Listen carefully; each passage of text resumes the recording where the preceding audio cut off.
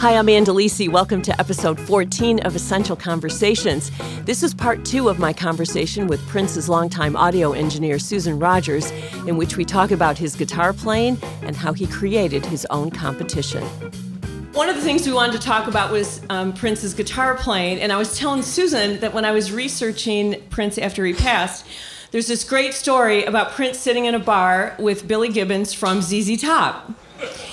And they were like guitar nerds talking for 3 hours about guitars. That's all they talked about. And one of the things that Billy Gibbons was trying to get Prince to tell him was how they got the guitar sound at the beginning of When Doves Cry. And Prince wasn't giving it up. But you know how, kind of. No, I don't. I can't say that I remember. In fact, I might not have even been there. I just joined Prince. He was in Los Angeles. I was working with The Time at home in Minneapolis. And when I came out to Los Angeles, When Doves Cry had been completed. Now, we put up the tape again, and we continued to work on it, but that guitar part was done, and Peggy McCreary gets the credit for that. One thing, though, that we did a lot with Prince is Very Speed the Tape Machine.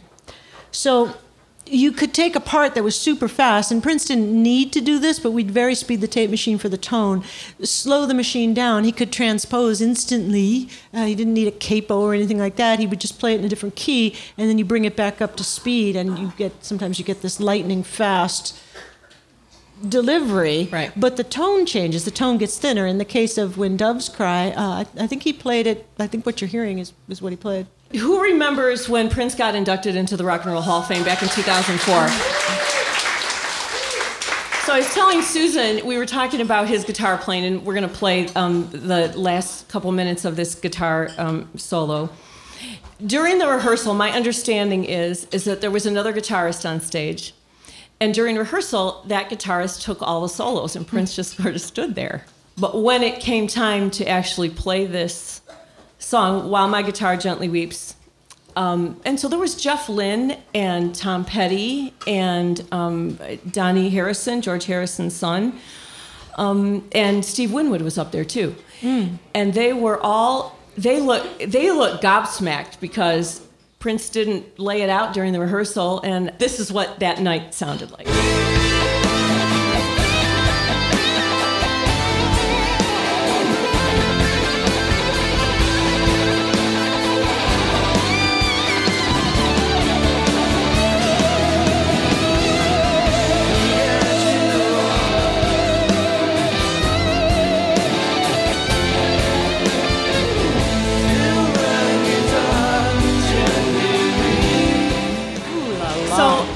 After that, if you recall, so he was wearing a brown suit with a fedora and a red shirt. I'll never forget it. And he takes off his guitar and he throws it into the air, and it disappeared in the air. I mean, that's what it looked like. And he walked right off the stage. Yeah. And it was awesome. It was so great.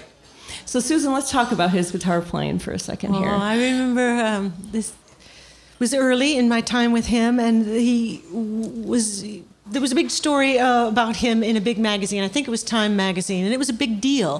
So it was such a big deal that we were again at Sunset Sound, and I was in the control room with him, and I think Wendy and Lisa were there, and he had the magazine open, and he was reading aloud from the magazine. He was reading the article to us. He was pretty excited. It was Time magazine, a feature on him. And then it said the diminutive singer, and he says, diminutive, why do they always call me diminutive? And Wendy said, well, how tall are you? He said, I'm 5'3", with a great deal of dignity. But then they read something where they talked about what a brilliant piano player he was, and they put the magazine down, and he got this look on his face, and he kind of looked off in the distance, and he looked kind of sad, and he just said, nobody ever talks about my guitar playing. And then he went back to the magazine.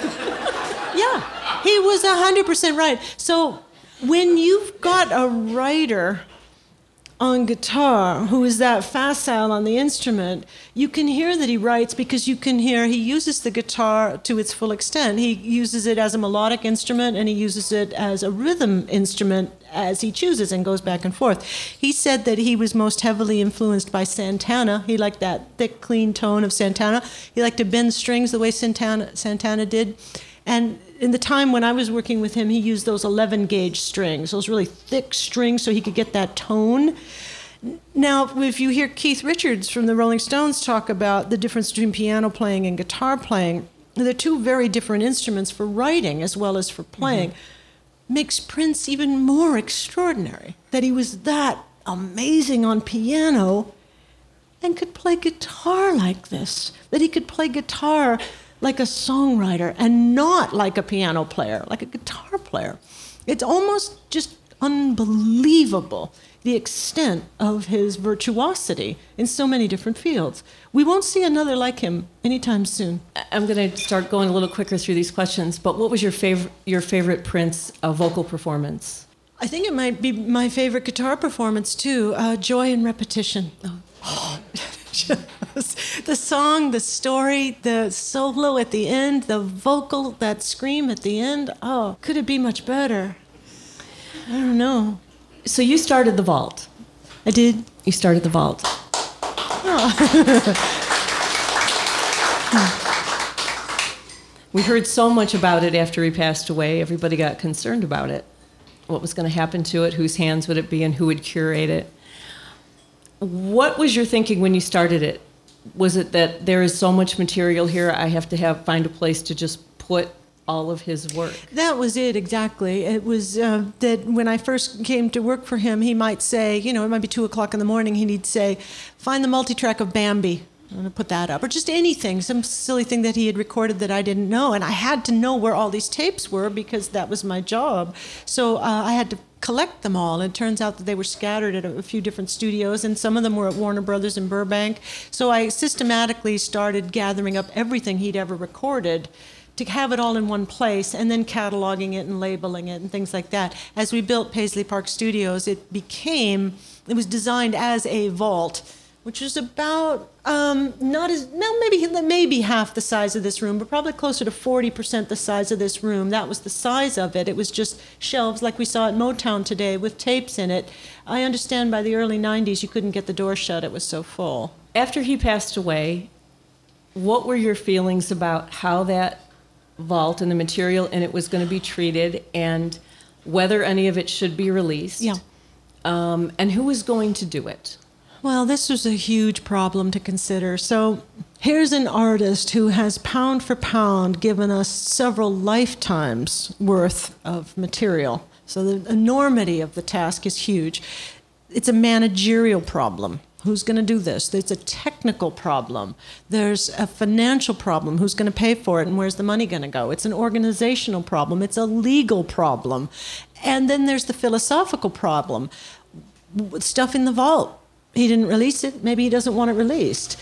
Who should we serve here? So it was very, very difficult for everyone who contemplated it and was part of the discussions. Ultimately, what has happened is the story is turning out really, really well because the person who is the chief archivist is the finest record executive I've ever worked with in my entire career. The man could not be more conscientious or caring or devoted or smart about these problems. So it's in good hands. But that said, there are still all these challenges. My personal feeling is that I want to see everything released, everything he ever did released, because I want Prince's archive available to future scholars and historians to keep his memory alive. I think so. Now, people say, well, it's in the vault, he didn't want it released. I wouldn't jump to that conclusion. If he didn't want it released, he could erase it, as he famously did with the original version of the song Wally. He erased it because he didn't want it heard. Everything else that got to live lived in the vault, and I would assume it's someday, why not release it? If he didn't like it, he would have gotten rid of it. So now I want to talk about a lot of what we found out about Prince after he passed away. I was telling Susan that when I did the first tribute to Prince, I had 2 days to get it ready, and it was a 3-hour tribute. What was fascinating to me is the year, and I did another tribute to mark a year since his passing. That show was entirely different because now everybody talked about Prince. all the stories that we didn't know came out. Everybody talked about him in a way that they wouldn't have talked about him when he was alive, and I mean in a kind way. But one of the things that happened was the stories about his kindness and his generosity were overwhelming, and they were everywhere. So I'm going to tell you quickly a couple things that I knew about, and then Susan has some stories that are incredible. The one story I know is that the famous drummer for James Brown, Clyde Stubblefield, had, I think, close to $80,000 in medical bills, and Prince just paid it. And Clyde Stubblefield had recorded at Paisley Park, but he had never met Prince. He was just an influence on Prince. There was this organization, they were doing all kinds of great things with kids and I think green spaces and everything, and so Prince tried to send them a check, but he didn't want them to know it was him, so they sent it back to him, and he sent it back again. And so then they sent it back, and a representative for Prince said, you keep sending this check back, this is a donation, and they're like, well, we don't know who this is from, so we're not going to accept it. And they finally just said, he likes purple. So they cashed the check. But I'm going to turn this over to Susan because the list is endless, and we could never talk about how generous and kind he was. But you do have some stories that I want people to hear. Well, when we were on the Purple Rain tour, I remember playing Gallaudet, which is kind of a school and a facility for kids who had illnesses or handicaps of one kind or another that wouldn't allow them to come to see the show. Prince would play at Perkins. He played at the Perkins School for the Blind. He would play for special audiences, and we kept a separate truck available loaded up with a second set of musical instruments that we would take into recording studios or that we'd take earlier in the day to these places so that we could set up and give the kids a proper show with the stage clothes and props and everything and a nice sound system and just do a show for the kids. Prince would do this on the condition that there were no press there. He didn't want the credit for it. He just wanted to do it. After I left Prince, some years after, I learned from two very prominent artists, one Bonnie Raitt, the other Michelle Ndegeocello, that Prince had been their anonymous angel, that when their careers, prior to them getting big, getting really huge, when their careers were just hanging on to those contracts by a thread and they were in danger of losing their record deal, Prince anonymously paid their tour support and paid the money to keep their careers alive long enough that they could find the right producer, write the right songs, and stay afloat so that they had a chance to get some traction on their careers.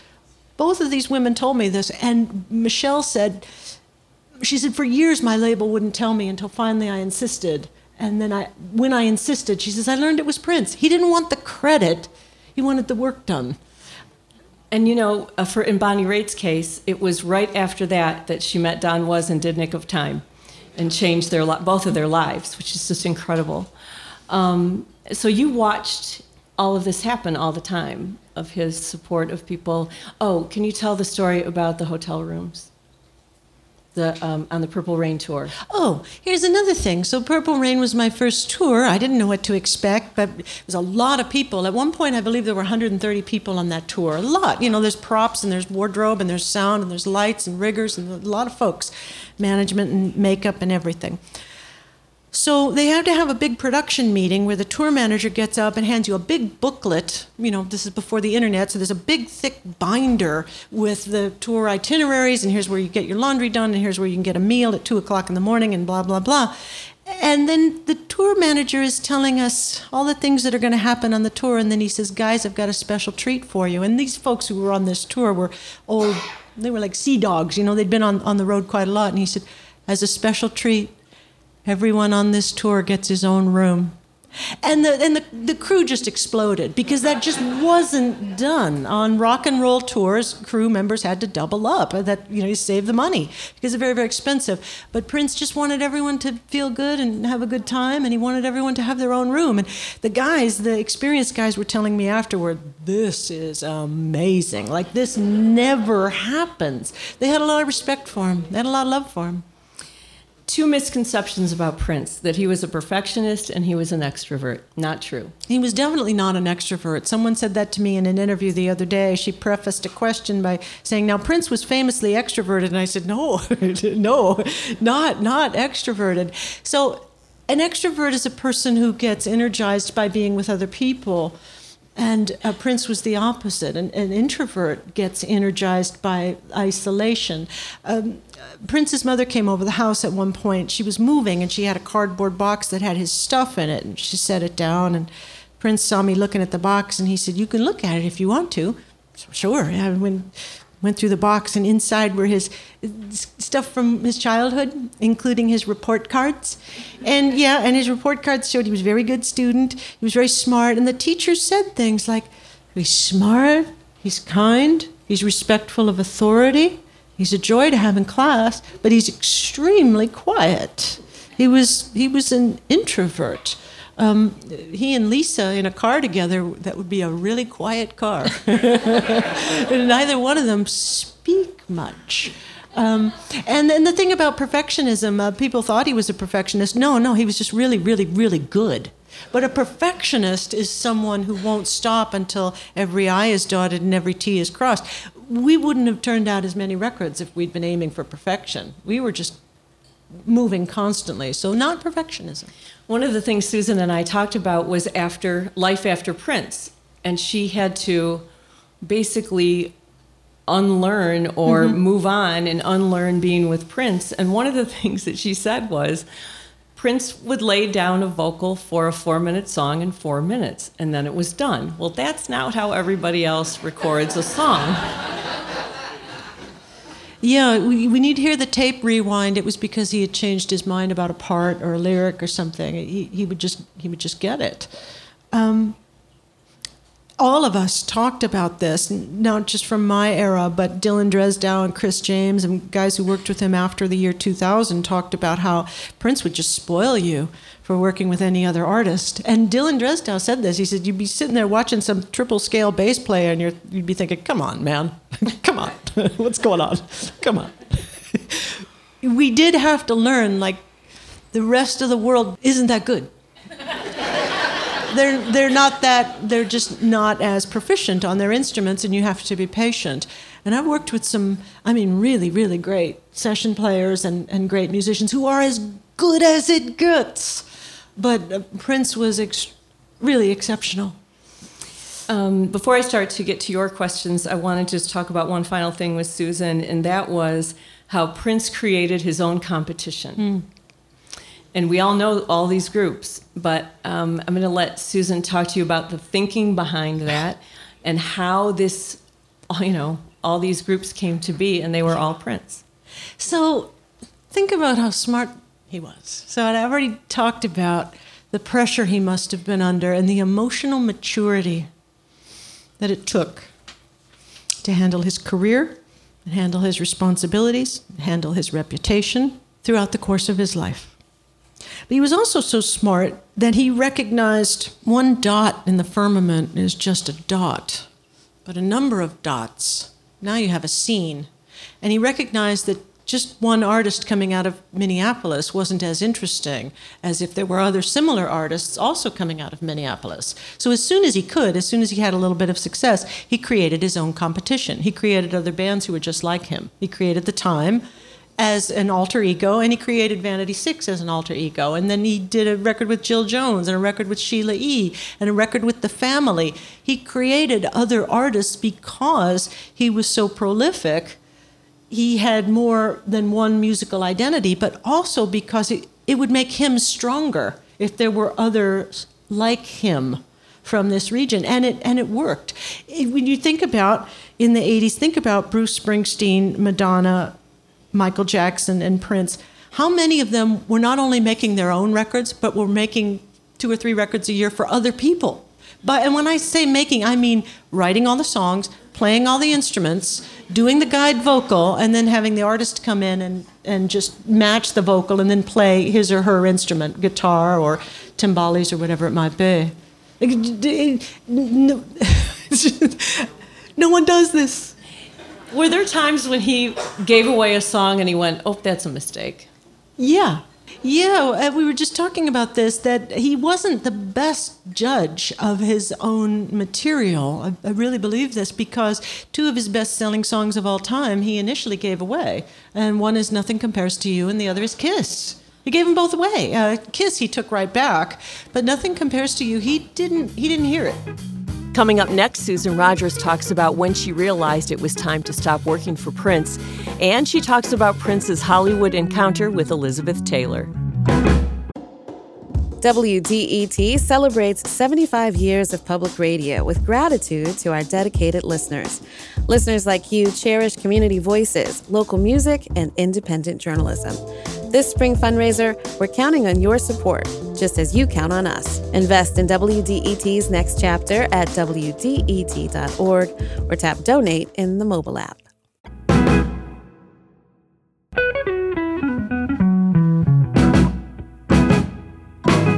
I'm Ann Delisi with the conclusion of part 2 of my conversation with audio engineer and music professor Susan Rogers.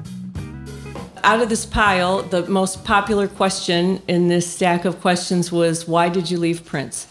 So we want to know why you left, but I want to know how you left. How do you leave him? Yeah, it just had run its course. So a typical day for me was 24 hours long, and that was fairly typical. And quite often I did 48 hours. And my longest one was 96 hours, from waking up Friday morning and then going to bed Monday night. That was my longest. I was seeing double at the end of it. So I put in 15 years worth of work in this compact time, and I had no life, no family, no personal life, certainly no friends. One time I was telling a story in the control room, and I mentioned my friend said this or my friend said that, and Prince said, "Susan, you don't have any friends. You work for me." It was so true.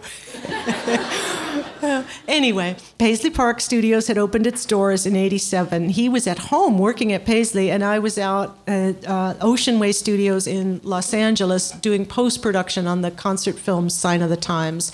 And I met a guy, Billy Yodelman was the technician who was working with me, and Billy and I had a date.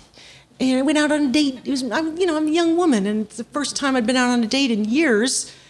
And it turned out Prince had flown in unexpectedly into L.A. that night, went looking for me, and couldn't find me. And it was the first time in over 4 years that he didn't know where I was. And he was livid. And so the next morning, we were on the soundstage, and he stormed in and just pointed at me. He said, "You," and he pointed at a vocal booth. And we went over to the vocal booth, a small little booth, and shut the door. And he was just right in front of me. And he said, "Where were you last night?" And I said, "Out." And we just knew, no, it's over. It's over. Because as I started, with the handshake, and we're human beings, we ended the same way. I can't keep this up. It's been great. And he couldn't keep it up either. The revolution had just left. It was not an especially happy time in his life. Susanna Melvoin, who was his fiancée, she was gone now, and he just, I think, wanted to wipe the slate clean and start over. So we parted ways then. After you left and you heard the music that he did after you left, was there ever this time when you thought, that should be me. Oh, I wish I was back there? The only pang I got was when I went to see him live and walking through the parking lot and realizing I should be in the stadium right now. This doesn't feel right. But I saw him several times after that. I would go back to Paisley and do work there. And other than one occasion when he was really upset at Wendy and Lisa's album, he yelled at me for it. It's a really good album, by the way. Yeah, he was pretty upset. And I fought back, like, "It's not my fault, yell at them." But all the other interactions between us were really warm and very loving, and that's I'm so glad that I loved him then and love him now.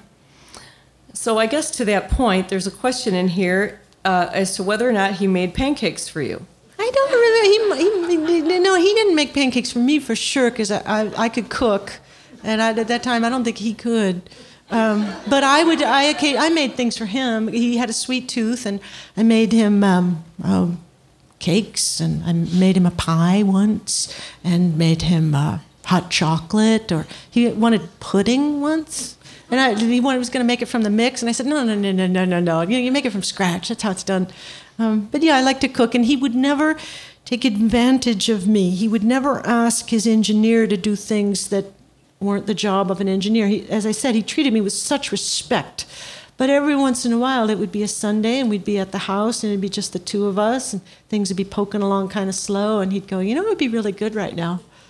So chocolate chip cookies. And that was kind of the cue, which meant, if you wouldn't mind, it would be the grocery stores just up the street. And, it was fun. I asked Susan yesterday, I said, did he always wear those stiletto heels all the time? Like when he was home, does he wear them everywhere? And he did. Yeah, he did. He wore them everywhere, except when he played basketball, and he was a great basketball player. He was a great athlete. He was on the basketball team in school, and sometimes the crew would get together and they'd play baseball or they'd play basketball. And you've heard stories of how there's the tyrant boss, and so you have to let him win. I can honestly say, and Wally's here, Wally would probably agree with me. There's Wally Safford, everybody. Wally would probably agree. You didn't have to let him win. You could try your hardest, and he would usually win. He was a great athlete, and that includes playing pool and ping pong and things. Yeah. Okay, here is a question from the audience. Was there any song that almost didn't make it to the Purple Rain album? Yeah, Moonbeam Levels. Which is a song you love. Yeah, Moonbeam Levels was sequenced into the album, pulled off. It was put into Around the World in a Day, pulled off. I believe we put it in Parade, took it off. He had plans at the time I was with him in the 80s to do a movie called The Dawn, and that's why on Purple Rain, on the liner notes, it says, "May you live to see the dawn," the next movie. Anyway, it was going to be built around that song. And the time passed, and it was no longer right for it. After he passed away, and Michael Howell, his archivist, asked, which song would you like to see released first from the vault? That was the first thing I said, is Moonbeam Levels. Do you guys want to hear a little bit of it? Yeah.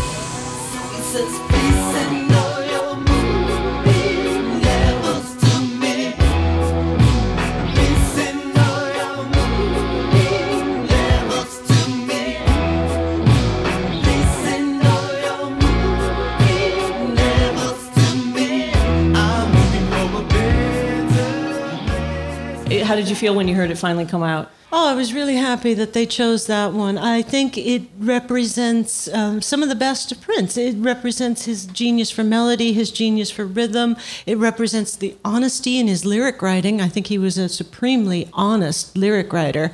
I think it represents him well.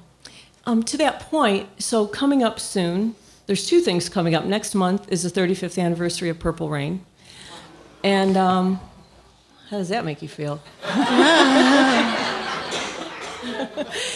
And this album that's going to come out of Prince's versions of all of those songs he gave away for Vanity 6 and the Time and everything. So you had to have recorded all of those. I recorded a lot of them, yeah, because a lot of it was done before I joined him.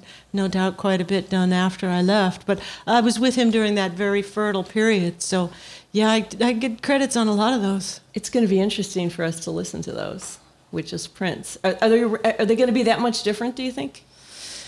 The only thing that changed was the artist would come in and do his or her lead vocals, like Morris or Sheila, and then Jesse would do a guitar solo, let's say, on the Time stuff, and Sheila would do percussion. So yeah, you'll hear Prince singing, "I Need a M-A-N, Real Man." If they release that one, "I Need a Man," the stuff he did for Vanity 6. Some of his stuff, I have to say, there were some songs that were better than others. And occasionally, we'd be working on something that was not too good. Would you tell him? Well, no, but he would ask. And the worst one for me was, I couldn't hold it in. I started to laugh. It was Adonis and Bathsheba. Oh, it was awful.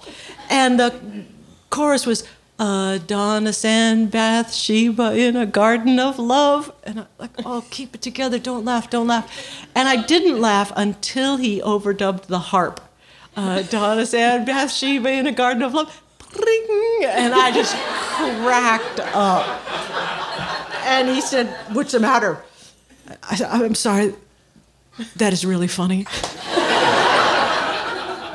God, I couldn't help it. And then he did this symbol, that the W, it means weak.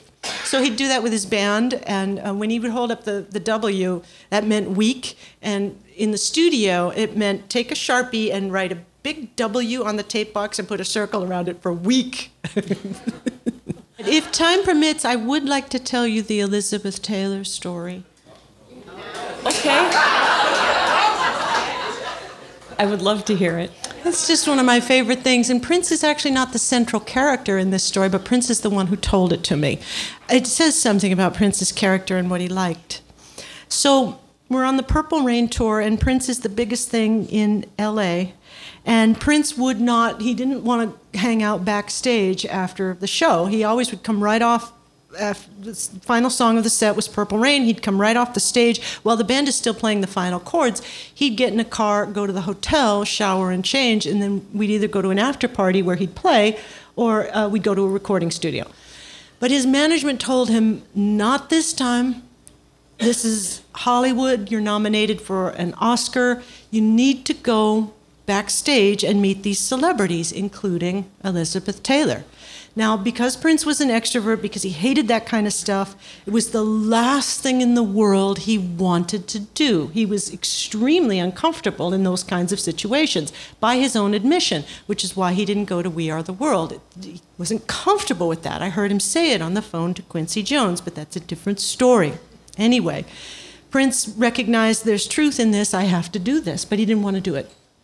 So the other character in this story is the same Boston boyfriend, John Sacchetti, who got me my job. Now, John Sacchetti was an electronics genius who taught me everything I knew.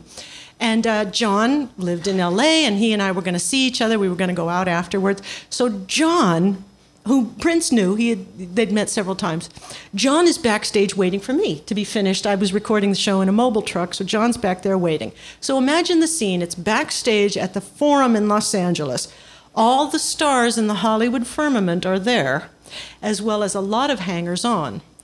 In this room is Elizabeth Taylor, big actress, and Prince. Everyone in that room, no doubt, had the exact same thought. That thought being, I'm in the greatest place in the world.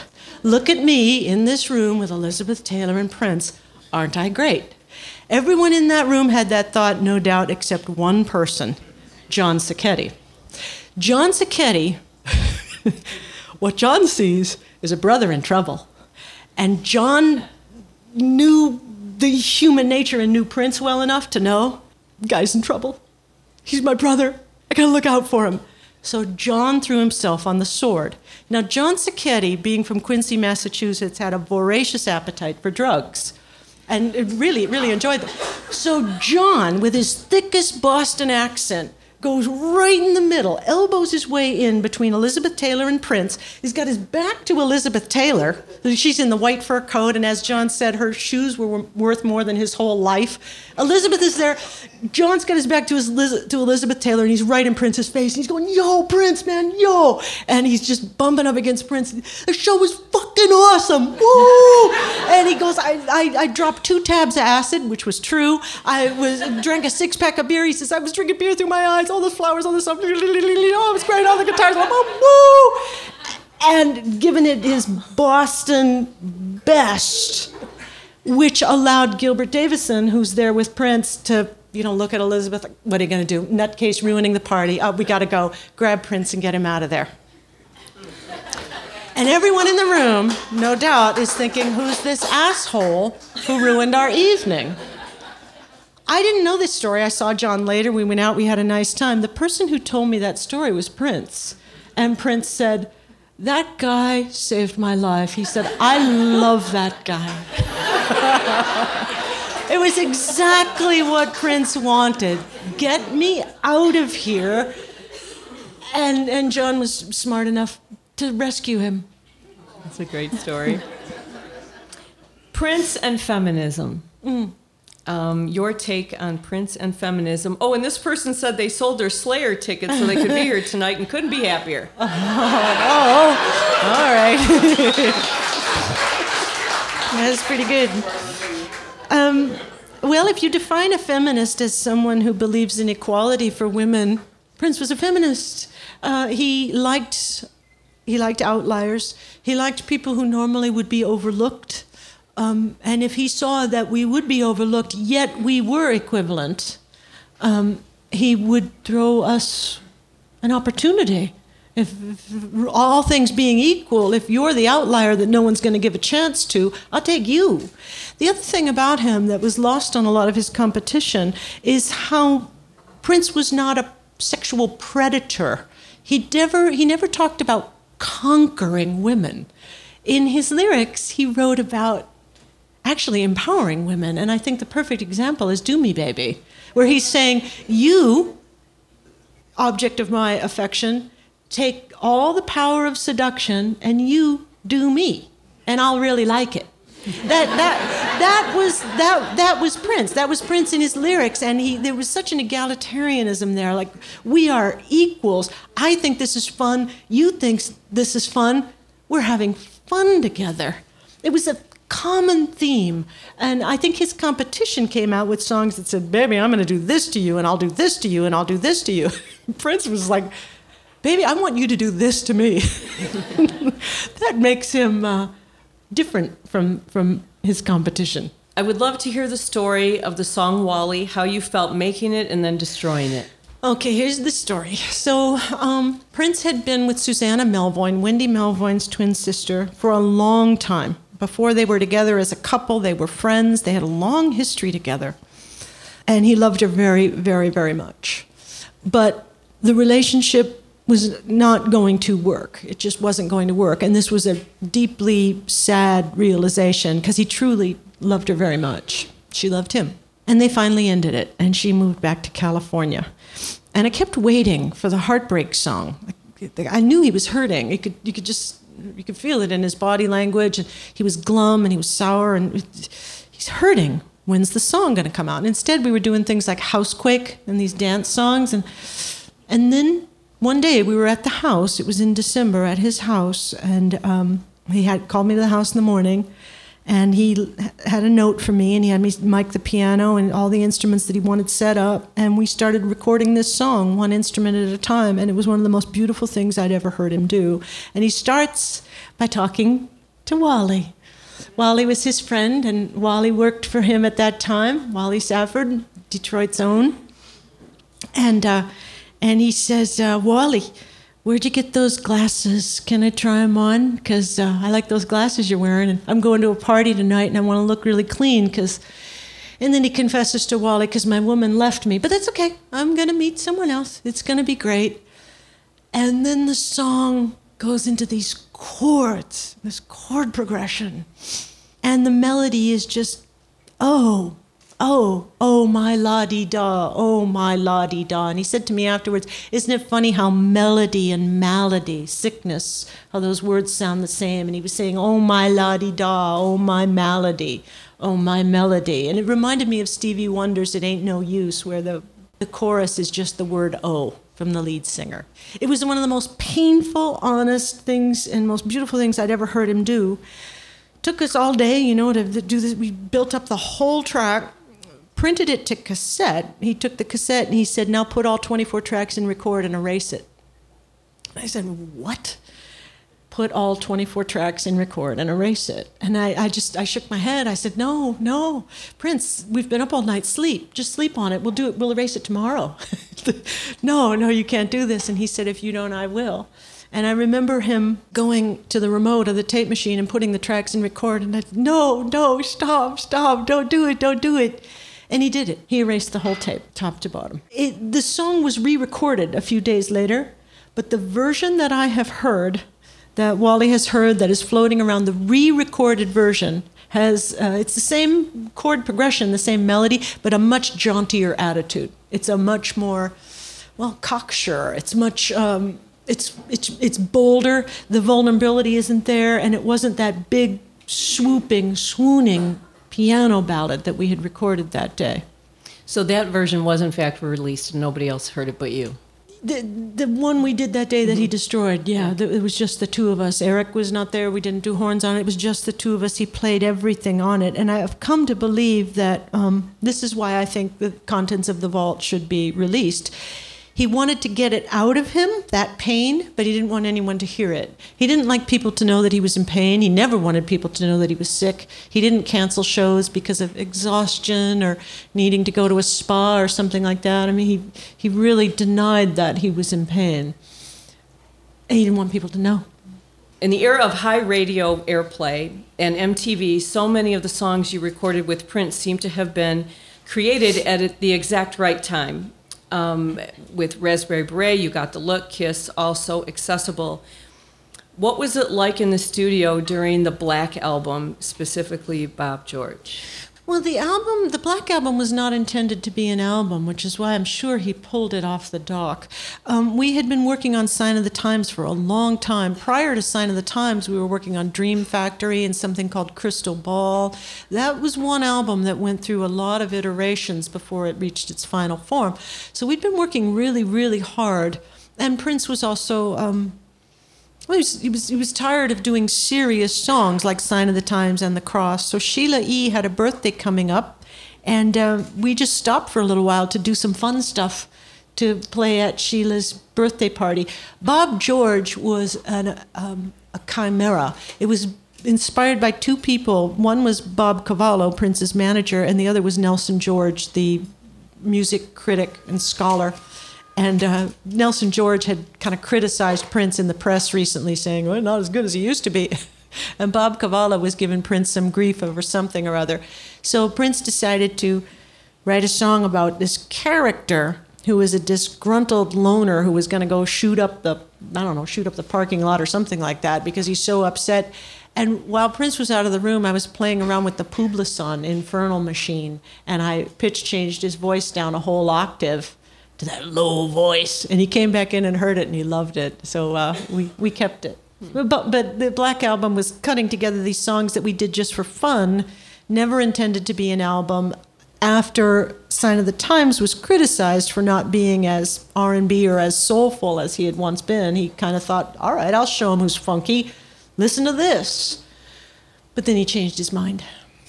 Did he care what the critics said about Yeah, he cared what the critics said, but he cared what his fans thought. He cared, yes, he cared very much. He worked very hard for recognition, and I know that those things bothered him. That concludes part 2 of my conversation with Susan Rogers. Many thanks to her for coming to Detroit to share her stories about working with Prince. The Essential Conversations series is a production of Detroit's public radio station WDET and supported by ELS Studio 3D. If you enjoyed it, I hope you'll listen to other episodes in this series.